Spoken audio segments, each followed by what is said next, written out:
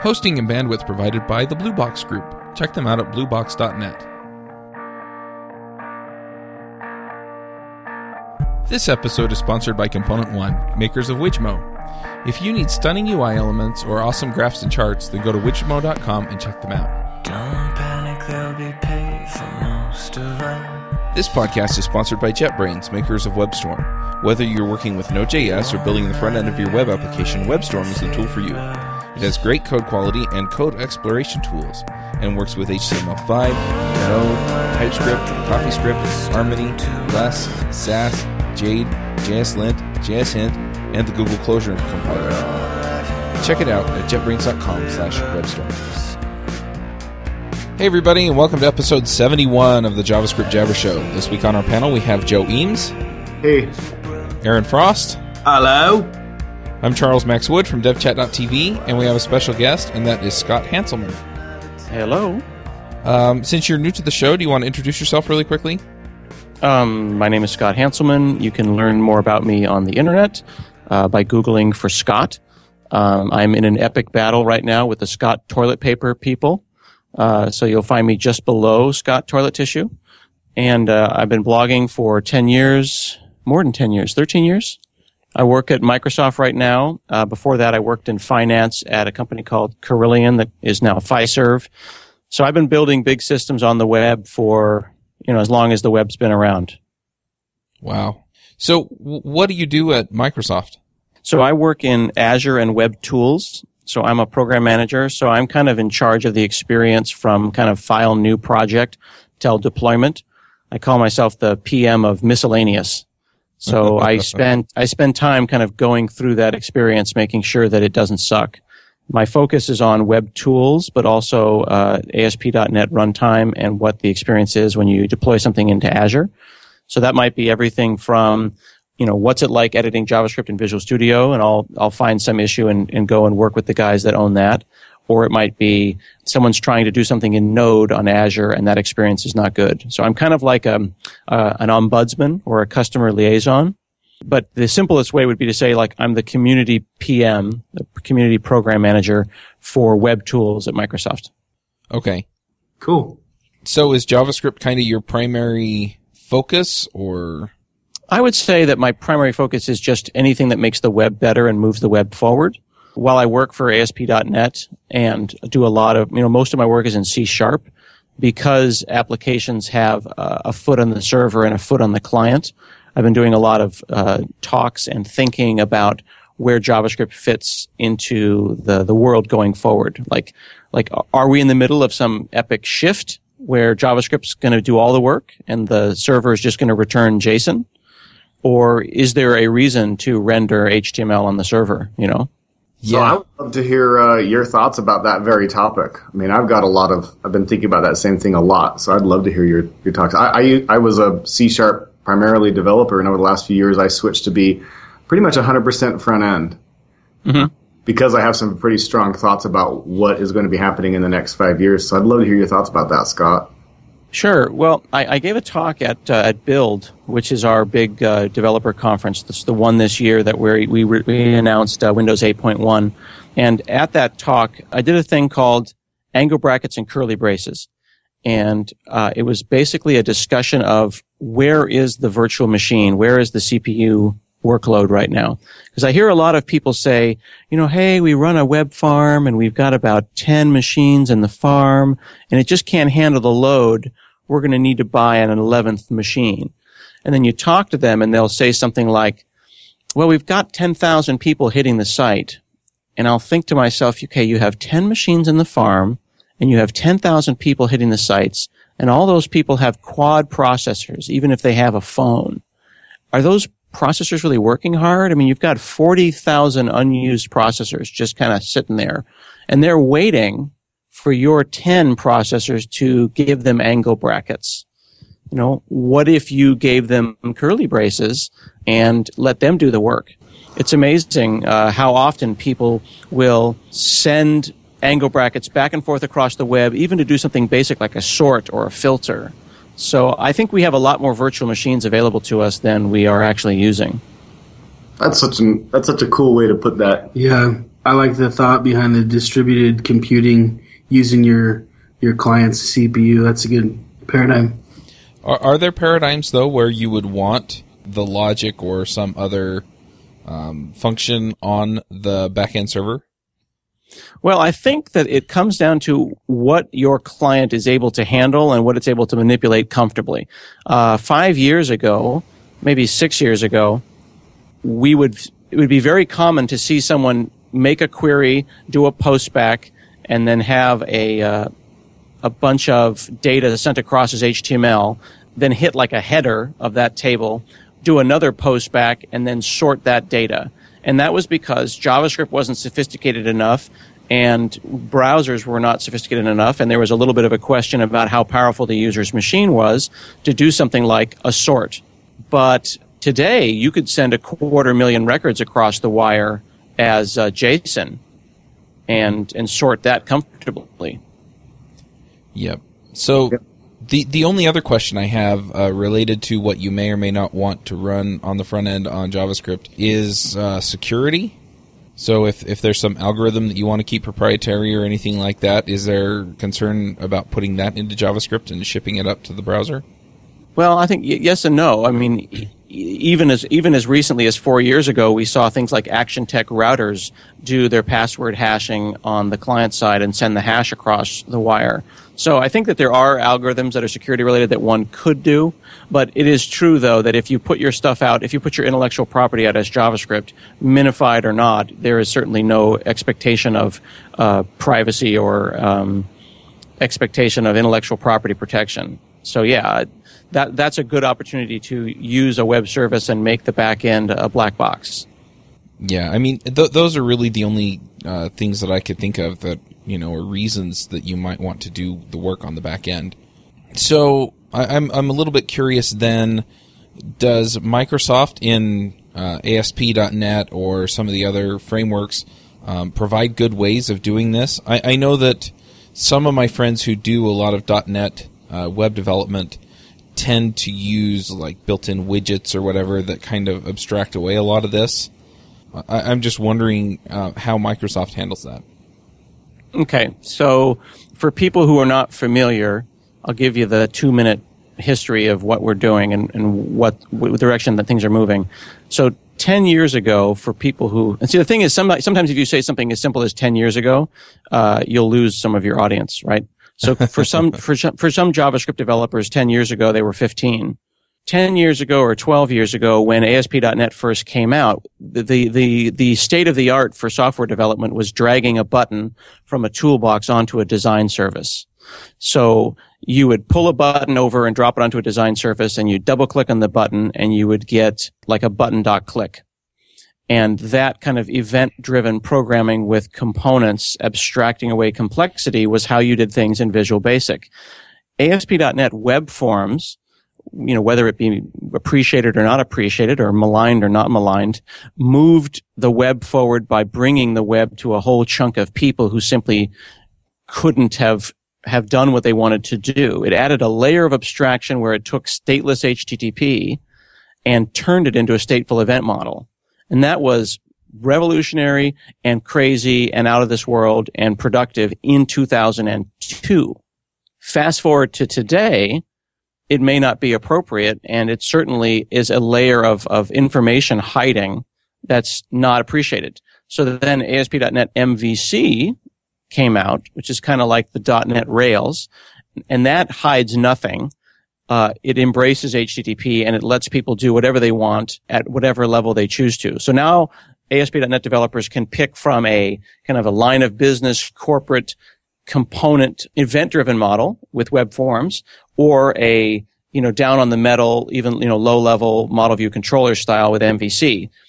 But then moving forward even more, to do client-side development, what you really need is a way to get JSON across the wire really, really fast. So our JSON serializer sucked for a number of years. This is a serializer that turns C# into JSON.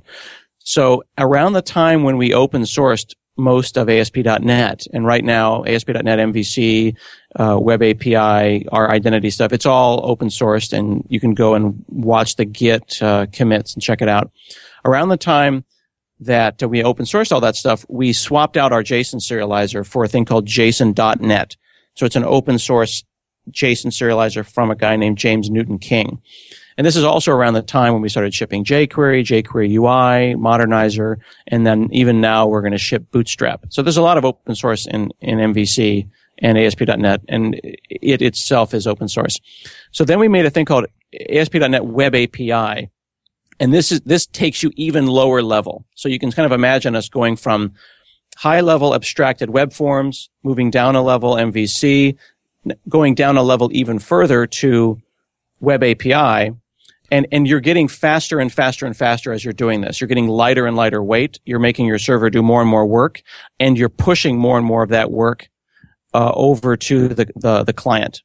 So if you were going to go and return some JSON from the server to the client, you could do it in web forms. You could do it with a control, but you wouldn't want to do that. It's way too much overhead.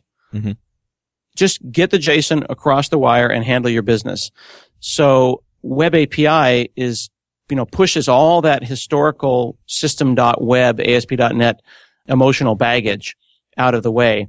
And we've even got it set up where you can do what's called self-hosting. So just like in Node, where you don't need Apache, you can just, Node will return the JSON itself. Or if you want to have like a Windows service return the JSON without IIS being involved at all, you can do that too. And we're continuing to move lower and lower down. So we want to have like a slider bar where someone can decide how much information and how much architecture do they want to hide from themselves. And it's a balance between raw power at the low level and raw productivity and line of business type applications at the high level. Does that make sense? Yeah, that does make sense.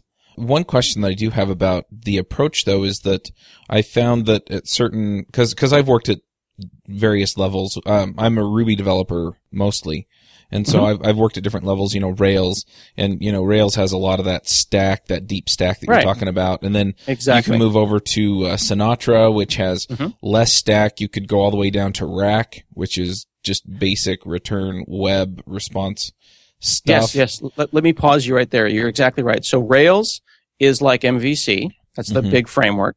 And then Sinatra is like Web API. And we also have a Sinatra clone called Nancy, as in Nancy Sinatra.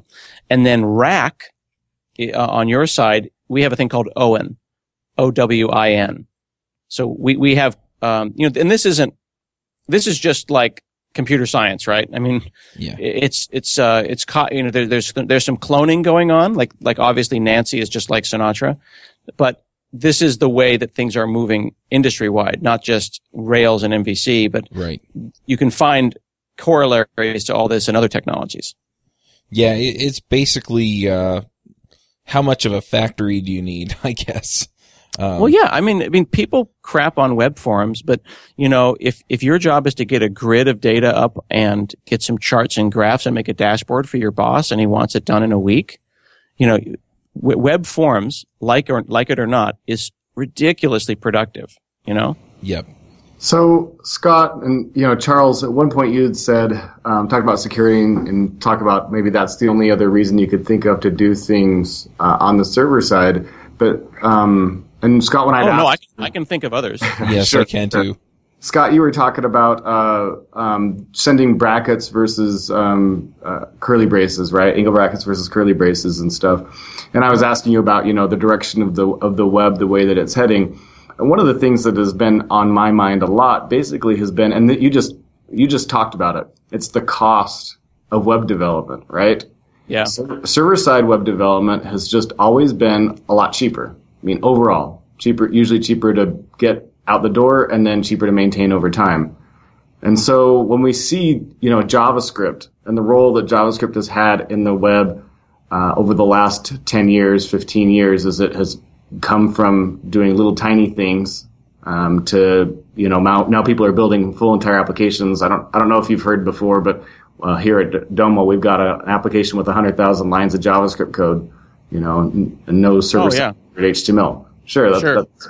That's par for the course nowadays. So I was curious what your thoughts are about the costs of doing development on the client side and how that's changing and how that might change in the future through, better tooling and stuff. Well, I think that there's education first, right? There are people who have been doing that work for the last 5 years. So if someone is a new developer, they've got 5 years experience, except their 5 years experience is only with client-side stuff, they're probably going to be really productive because they don't have the emotional baggage of the previous 15 years. They're not. I like that. I mean, they're not thinking of like the psychic weight of tables, and they're not going to obviously go and make like divitis and have like divs and spans and just a mess, because that's just simply not how they did stuff. And they're not even going to think about a table with a 1 pixel transparent GIF as a solution because it never existed in their world. Right. So there's an education factor. There's a comfort. I think there's a lot of corporate developers. I call them dark matter developers because they make up a large part of the universe, but we can't prove that they exist.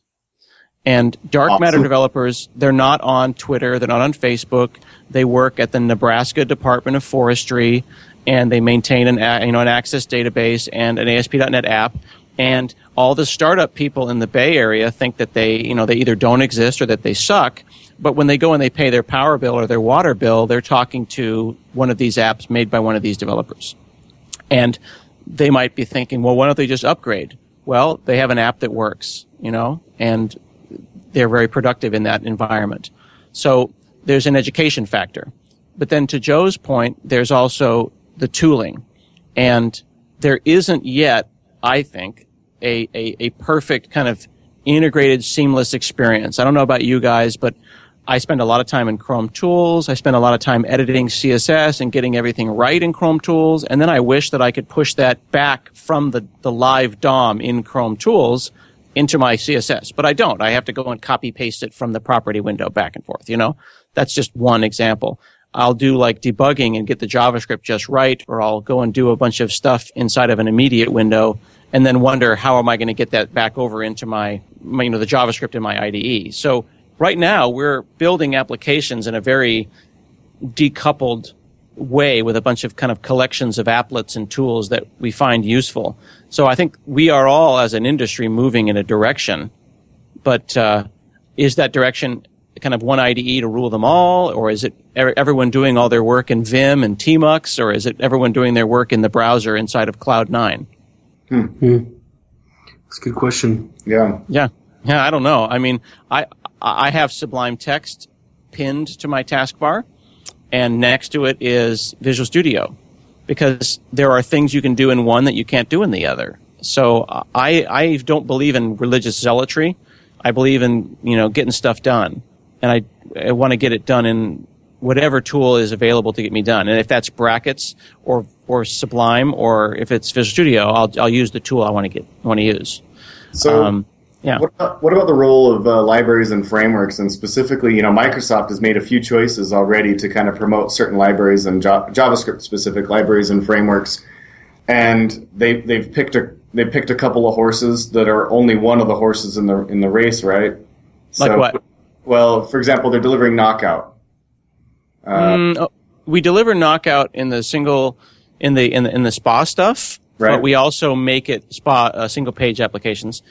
But it's Knockout's super lightweight, and we don't use it by default, and there's no tooling or requirement that one has to use it. So sure. We've picked Knockout in one example because it has an MVVM way of thinking, and that's not as a way to promote JavaScript or force JavaScript developers to use Knockout, but that's a way to make Silverlight developers who don't have an option necessarily on the web if it doesn't include Silverlight to move their knowledge of the model view model framework over to the best, if not the only JavaScript framework that really thinks about things in terms of MVVM rather than MVC. Right. So that brings up another interesting question then. Is Microsoft doing anything with other frameworks? Like MVC frameworks are obviously a big rage going on right now. You've got Backbone that's been around forever, in web terms, of course. Yeah, sure. And Knockout came on the scene and did the first real wide mainstream two-way binding, and then now Ember and Angular are duking it out. So, and then there's a million others on top of that. Is Microsoft doing anything besides just delivering Knockout to Or are they just kind of observing the MVC race and trying to be as compliant as as integratable as possible? Yeah, so I'm speaking for me. I'm not a spokesman of Microsoft. I'm just a guy with a microphone. So I'm sure someone could tell me that I'm lying. But here's what I think. So I don't know if you that sounds like you didn't see the keynote at Build this year, but I used Ember to build an app on stage at the keynote, and then we've also built AngularJS IntelliSense into both Visual Studio 2012 and 2013. So you can type ng- and get IntelliSense for all the stuff in Angular. We're not going to pick one. Unless a MVC framework on the client side comes out and wins with the kind of decisive victory of like a jQuery, right? I mean, the MooTools guys can complain or not, but jQuery won, right? Yeah. Yeah. They won like Oprah won. Yeah. And Maury Povich can complain that maybe he's a valid option as well, but he's just not because Oprah won. That has not happened in MVC yet. Right. There's Angular, there's Ember, there's Backbone, and on and on and on. But it's still a couple 3 or 4 horse race. Until there's a decisive victor, I think that it's better for Microsoft to support the web and let the web decide. I don't think it's appropriate for us to throw our weight behind one. No, we threw our weight, quote unquote, weight behind Modernizer because it solved a problem unlike anything else. Right. We threw our weight behind jQuery because it won. Right. So I'm not going to ask you which one you would think, but do you think there will be an MVC winner, or do you think we'll continue to see the large number of MVC frameworks on JavaScript from your perspective? Let me tell you a story. So I was working at this finance company. I was a chief architect of a company that does retail online banking software. And this was about 9 or 10 years ago. And as the chief architect, I have to kind of make decisions about company direction from a technical perspective and make sure that it fits within my architectural values. And there was a young man who wanted to, who didn't like the calendar control that came with ASP.NET. And he says, I really want to use this other calendar control. And I said, well, okay, what is it you're planning on doing? And he says, well, I'm going to write a way better calendar control. And I said, okay, so your job right now is to set it up so people can transfer money from point A to point B for retail online banks all over the world, but you want to make a calendar control. And he says, yeah. And I said, have you looked at any third-party options? Well, there's this one you can buy for like $400. And I said, okay, well, you have 4 hours to write the greatest calendar control in the world because you're $100 an hour and you told me that you can buy one for $400. So you have 4 hours. If you can solve this problem in 4 hours, great. Otherwise, we're going to buy a widget. And that was insensitive of me and it shut the argument down very quickly. But later on, months later, I realized that building new kinds of plumbing and inventing new kinds of plumbing is way more fun than being a plumber. So Joe asks, is there going to be a winner or not? Well, if the focus of the web was on productivity, yes, there would be a winner. We would pick the most productive one and we would all use it. But if the focus of the web is building crazy stuff for no other reason than because we can do it, and if building and inventing new stuff is more fun than snapping Lego pieces together, then no, we're never going to have an answer because some 25-year-old is always going to have a better idea. That was a great story. Yeah. And great moral. I love that. Absolutely. Yeah, one thing I do wonder about a little bit though is that if we all picked the one tool and went with it, doesn't that make it hard to innovate new solutions? But see, that's where it comes down. Like, what is innovation? And if you think about it from an economics perspective, innovation and software exist in order to make money and move business forward. Mm-hmm. And I don't say that in like an evil capitalist way, but I just talk about like economic theory. Sometimes I think developers of all ages forget why they're making software. And I think there's basically 3 kinds of software. There's software that makes the business happen. There's academic software, like scientific software, that's like, I'm trying to figure out a new way to sequence the genome because I'm a scientist. And then there's because it's crazy. And if you have programming languages like Bafunge that have no academic value of any kind, but it's awesome, just because it's awesome, that's great, But when you sit down and you write some software, you have to ask yourself, what kind of problem am I trying to solve here, right? Like when DHH and friends wrote Rails, they had a business problem, and that problem was make Basecamp better and make it so they could productively iterate on Basecamp. Was Basecamp a toy? No, it was a product that they were making money on, and he races Formula One race cars because he's rich, because he made money. People didn't hand him money for making Rails. He used Rails and made stuff and made money.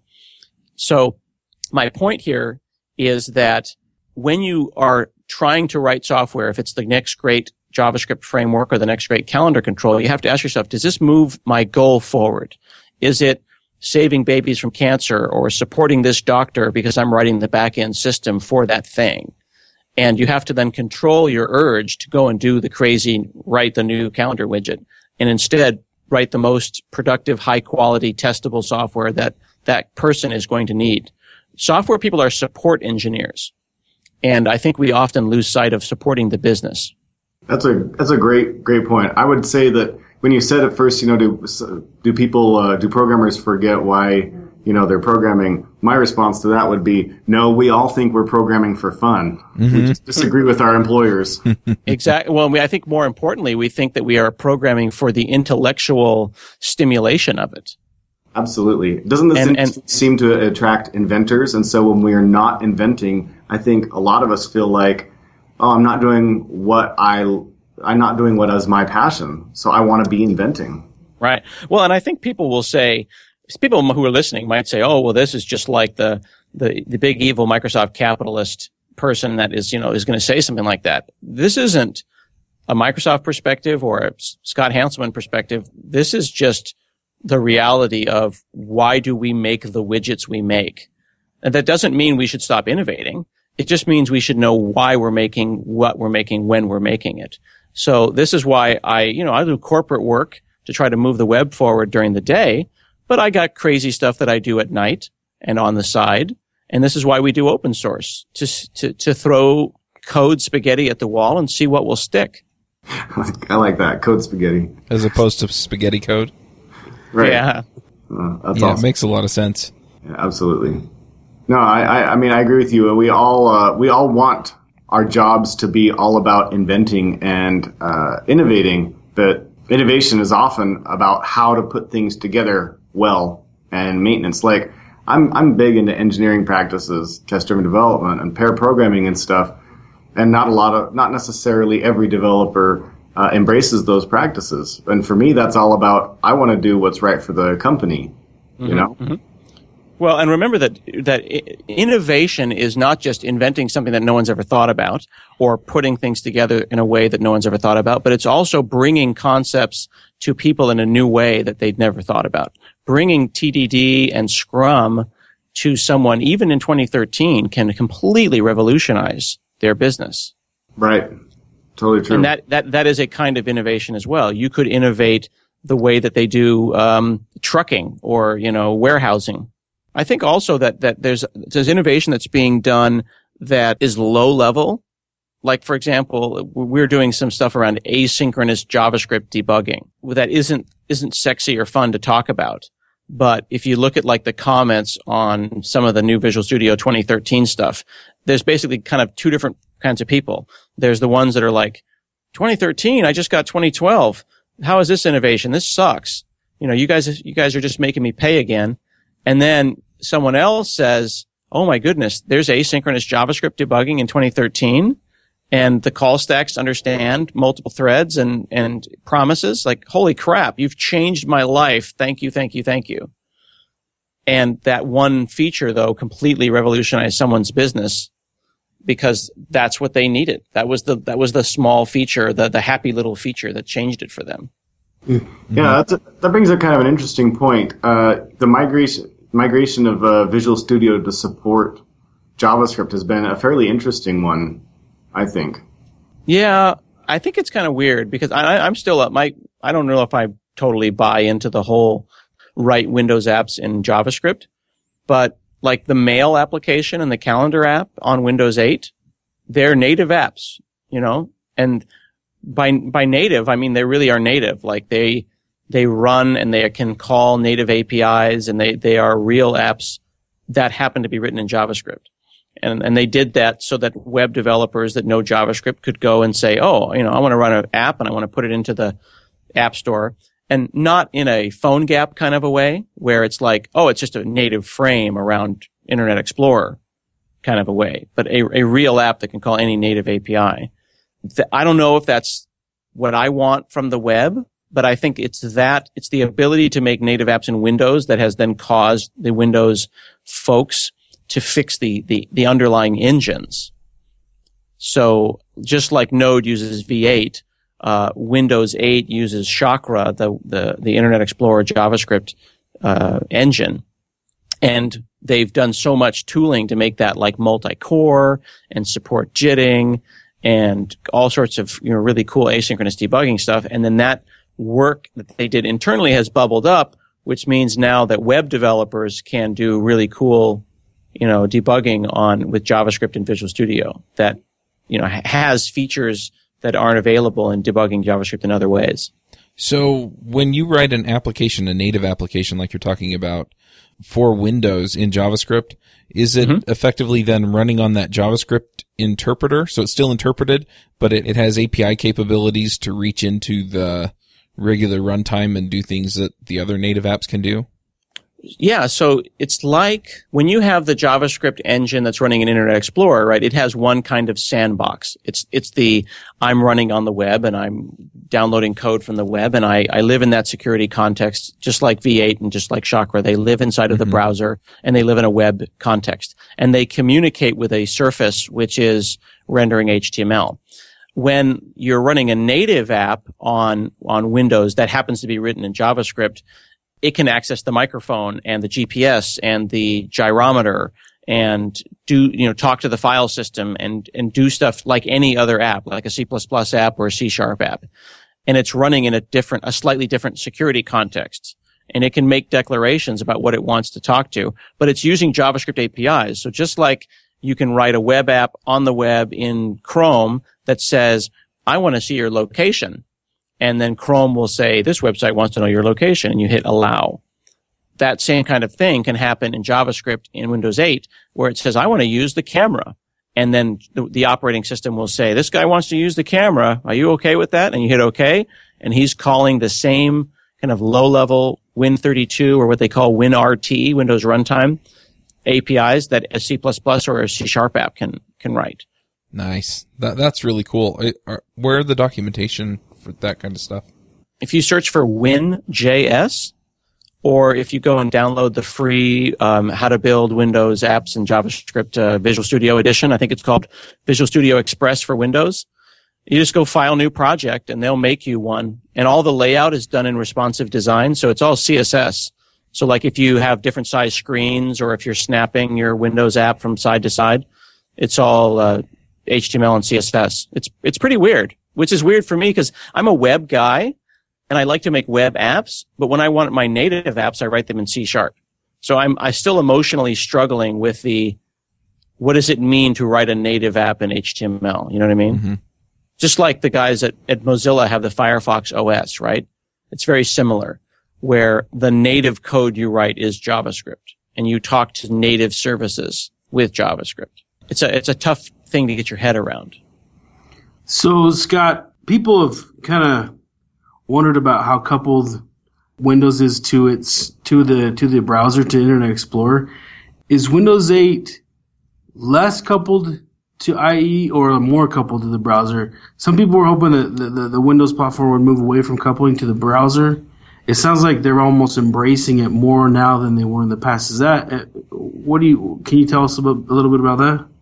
Well, that's a complicated thing, and the whole thing with the legal stuff back in the day with Internet Explorer was pretty complicated because, and I'm not a lawyer, but the idea is this: Like when you looked at help, when you hit F1 in Windows and saw help, the help was delivered in a way that was rendered like HTML, but it was rendered inside a native application.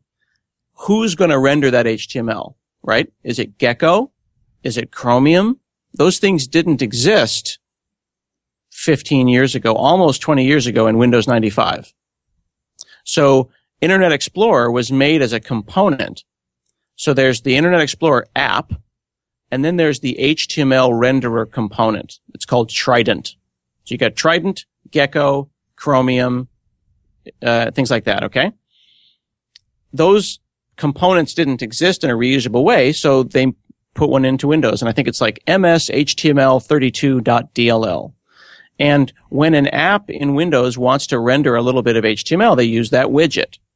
And when you upgrade Internet Explorer, you get an updated version of that widget. That's a low-level system piece of functionality to render as HTML, to render some chunk of information as HTML. Now, it's easy to say, oh, well, now that there's other things like the Chromium browser controls and Gecko, you should be able to swap that out. But the technical challenge of making it so that Windows itself could render HTML in Quicken and QuickBooks and all the other native apps out there, and is complicated. To make it so you could literally swap out a fundamental part of the brain and make it optional. Like, I want Adobe Creative Cloud to render its HTML with Gecko.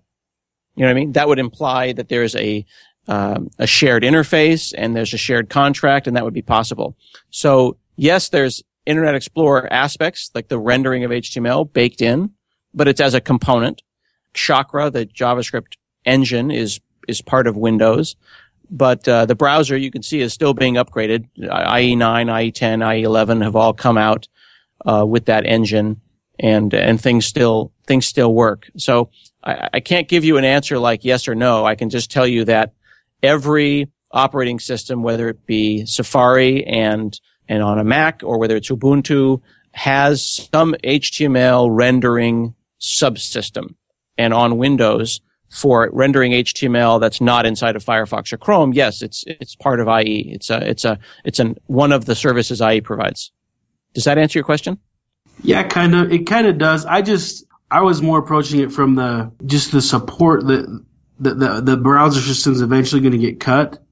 That the operating system is eventually going to get support killed for it, and then that OS won't get any more IE updates as well, because the IE updates is synonymous to operating system updates. And let me think about that. So, for example, XP is going to lose support in 2014, right? Mm-hmm. So I think it's like June of 2014. April of 2014. So Windows XP loses support. That means that when support is ended, there will be no new stuff coming out for XP. That doesn't mean that there won't be any new apps, but as far as like security updates and browsers and stuff, it's just not going to happen. But, that's a 12-year-old operating system. Sure. And that's just how it's done, right? Same thing with like, if I'm running like, Dapper, am I still supported? It depends on whether I have the long-term support version of Dapper or the short-term one. Every operating system has an end of life. I don't think that I'm going to get Chrome 15 support today. Yeah. No, yeah. I was just, my question is more to say, is Windows 8 as coupled to the browser? It sounds like it's kind of the similar paradigm. Yeah, it's just the same, I think. I mean, I'm not quite sure I understand the question. It's not fair to Windows 8 is no more coupled to the browser than OS 10 is coupled to Safari, or the HTML renderer in Ubuntu is coupled. Like, yeah, you could pull it out, but then HTML wouldn't render. You know what I'm saying? In applications that required that service. I think one of the meat of Aaron's question might be in 2026, Windows 8 gets sunsetted, right?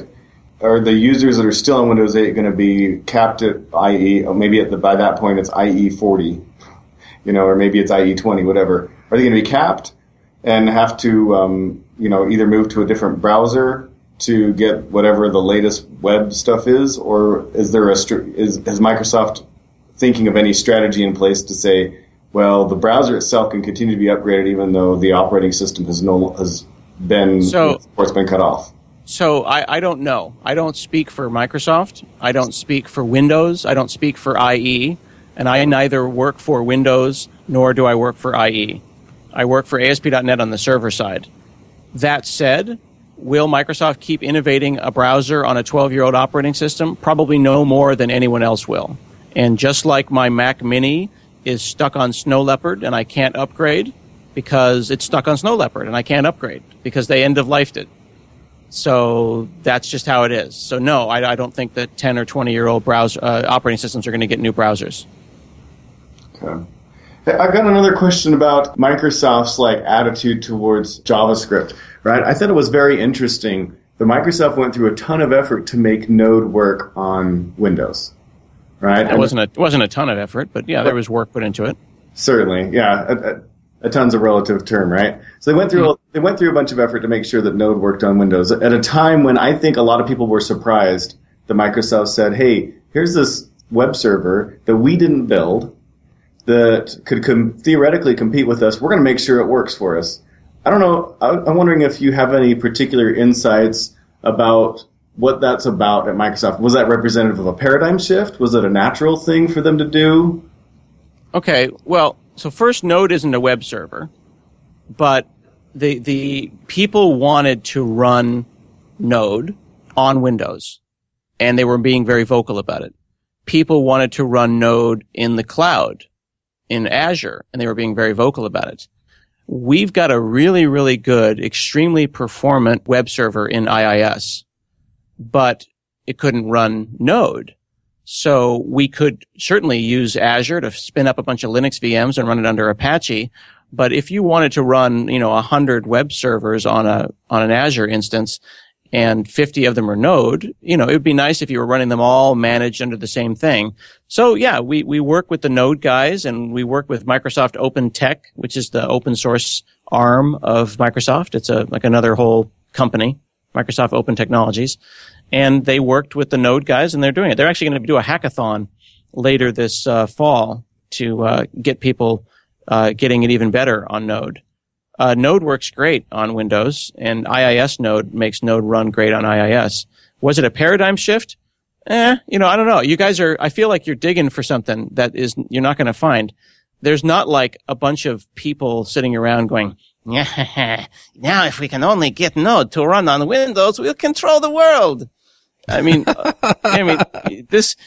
not nearly as evil as you think we are because we're not that organized. Being evil requires incredible amounts of organization. It's hilarious. And we're just simply not that organized. A bunch of people at Microsoft noticed that a bunch of people in the world wanted Node to work on Windows. So we made it work on Windows. And, if you want something else to work, we can do that too. I can get Node, PHP, Razor, ASP.NET, Classic ASP all running in the same instance of IIS and up on the cloud in 5 minutes. I can show you how to do it. It's really easy. That was an example of because it was awesome.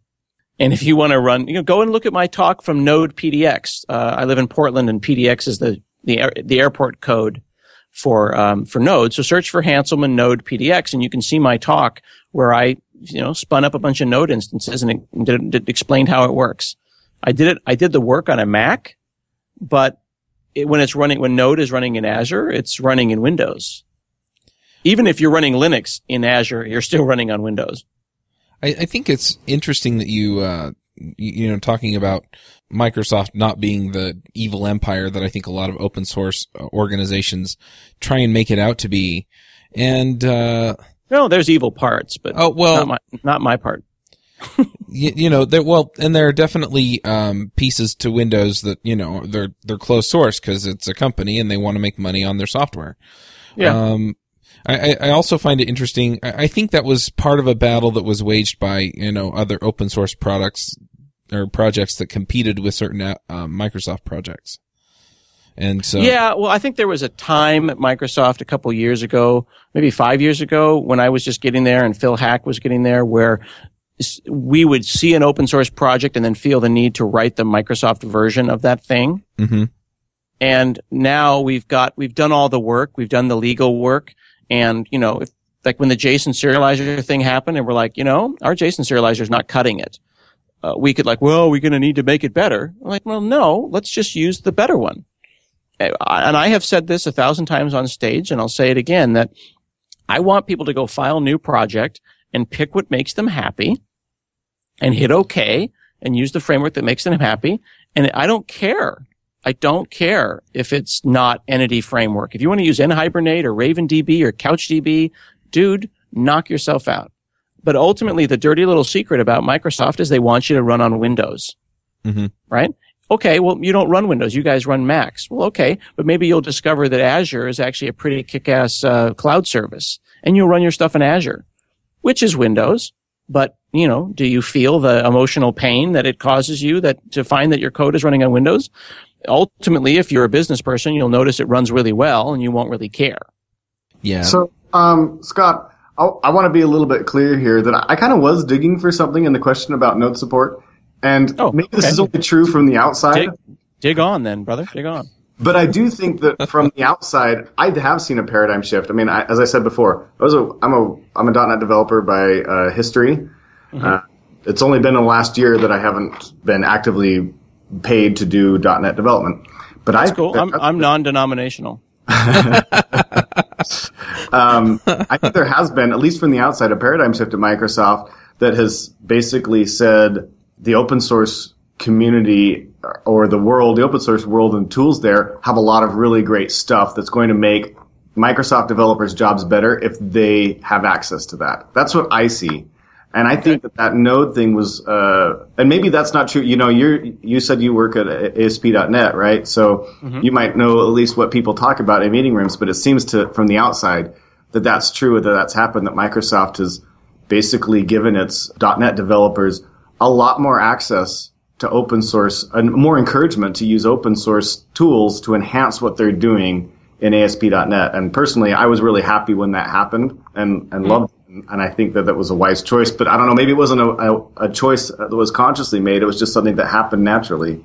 Well, I don't think it happened naturally, but I mean, Phil Hack came and worked on MVC, and he pushed, along with myself and Glenn Block and Mads Christensen and a whole list of people who got to Microsoft about 5 years ago.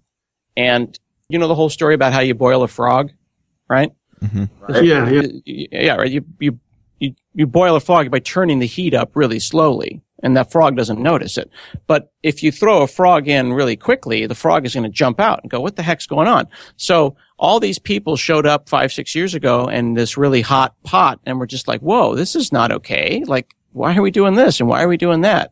So we rejected it. We jumped out of the pot. And people like Phil and Glenn and Mads and myself and Scott Hunter and Scott Guthrie, and there's a list that goes on and on and on, all kind of came together at about the same time and started pushing hard. We pushed hard on legal. We pushed hard on Scott Guthrie. And we didn't just say we should do open source because it's cool or we should do open source because it's morally right. We said because it makes people happy and because it makes the products better and because it makes our jobs easier and just all the other reasons about open source that are rational. And Guthrie and the presidents and vice presidents said, okay, well, let's try to see what we can do. And over the last 5 years, it's actually working. I'm sure that if you asked a president or a vice president type, they would tell you it was a master plan. And I'm sure if you asked someone at the rank and file, they would tell you that it was an organic thing that happened. And the truth is probably somewhere in the middle. But I know that I came to work on open source at Microsoft, and that's why I came here. And when it stops working, I will leave.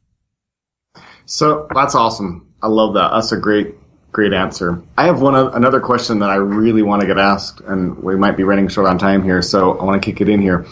ASM.js. Right now, it's really, it essentially, from what I understand, it has to be written in C++. So anything that can get to C++ can essentially write ASM. I'm just curious if we might in the future see a way to take C# and turn it into ASM without going through a whole bunch of rigmarole. The philosophical issues around how ASM.js works, right? And for those that aren't familiar, the idea is, and you can actually go and see my talk about this. I would encourage people to check it out. It's actually a talk I'm really proud of. I show ASM.js in the talk at Build, where the idea is that JavaScript itself is a pervasive virtual machine now that doesn't require a plugin. So all of the things that we attempted to do when we brought Java and Silverlight and Flash to the browser have now been solved in that we have this great runtime that is available everywhere and has speed comparable to native code.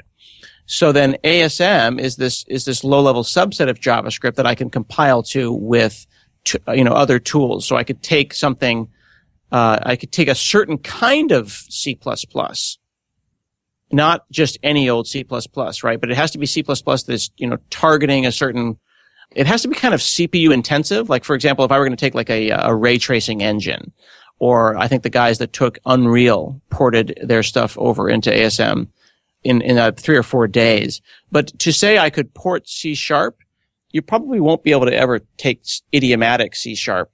But there's things like Script Sharp that can already make JavaScript from C#. There's certainly transpilers that can take C# and turn it into JavaScript. But the problem isn't the idiomatic transpiling from one language to another or from one abstract syntax tree to another. It's the underlying libraries. Right? If I've got C# that's doing ray tracing, yeah, probably. I could totally see that.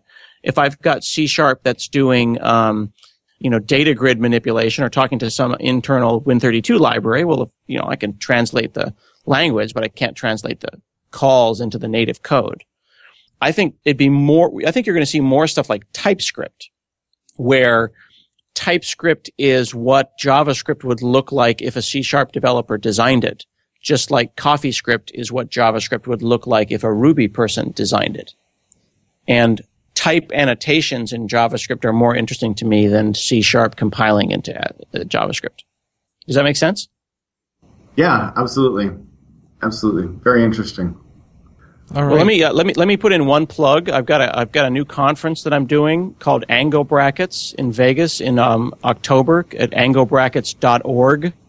Go and check it out. Douglas Crockford is going to be our keynote, and I'll be there, and there'll be lots of great people talking about JavaScript. So I would really encourage people to come and hang out with us in Vegas this October. anglebrackets.org. Cool. Awesome. All right. Well, I think we're pretty close to the end of our time, but thanks for coming. We'll go ahead and do the picks, and then we'll wrap up the show. Joe, do you want to start us off with the picks? Yeah, you bet. I'm going to make 2 picks. One of them's, it's actually 1.5. The first one's only half a pick. I went and saw the Wolverine, the movie, and I liked it. I didn't love it, but I liked it. So I'm going to half pick it. My other pick... I liked it. Did you? I liked it. Yeah. Good. Well, that's good. That's good. It was not my favorite movie, but I did enjoy watching it, and I don't regret the money that I spent. There you go. Well said. Yeah. My other pick was going to be the same thing I picked last week, and that is NGConf. We've been doing a lot of work organizing NGConf here, Merrick and Aaron and I, and it's coming along nicely. We're really excited, and the buzz and excitement over the web seems to be just phenomenal. There's so many people that expressed interest in attending, so we're really excited. The Angular team's excited for it. And so, Scott, I actually want to issue an official invitation to come and attend NGConf, and it should be lots of fun. We definitely want to appeal to the Microsoft type. So, I've got a reserved seat for you, front row. Oh, cool. Well, January 16th in Salt Lake City. I hope that you're going to show all the new Angular support in Visual Studio. That would be something. Might be something we need to show. Yeah, that's a great point. Absolutely. So that's my picks. Awesome. Aaron, what are your picks? So I got back from Cancun last night. I'm going to pick Cancun, and it was awesome. Chichen Itza was insane. So I'm going to pick Cancun.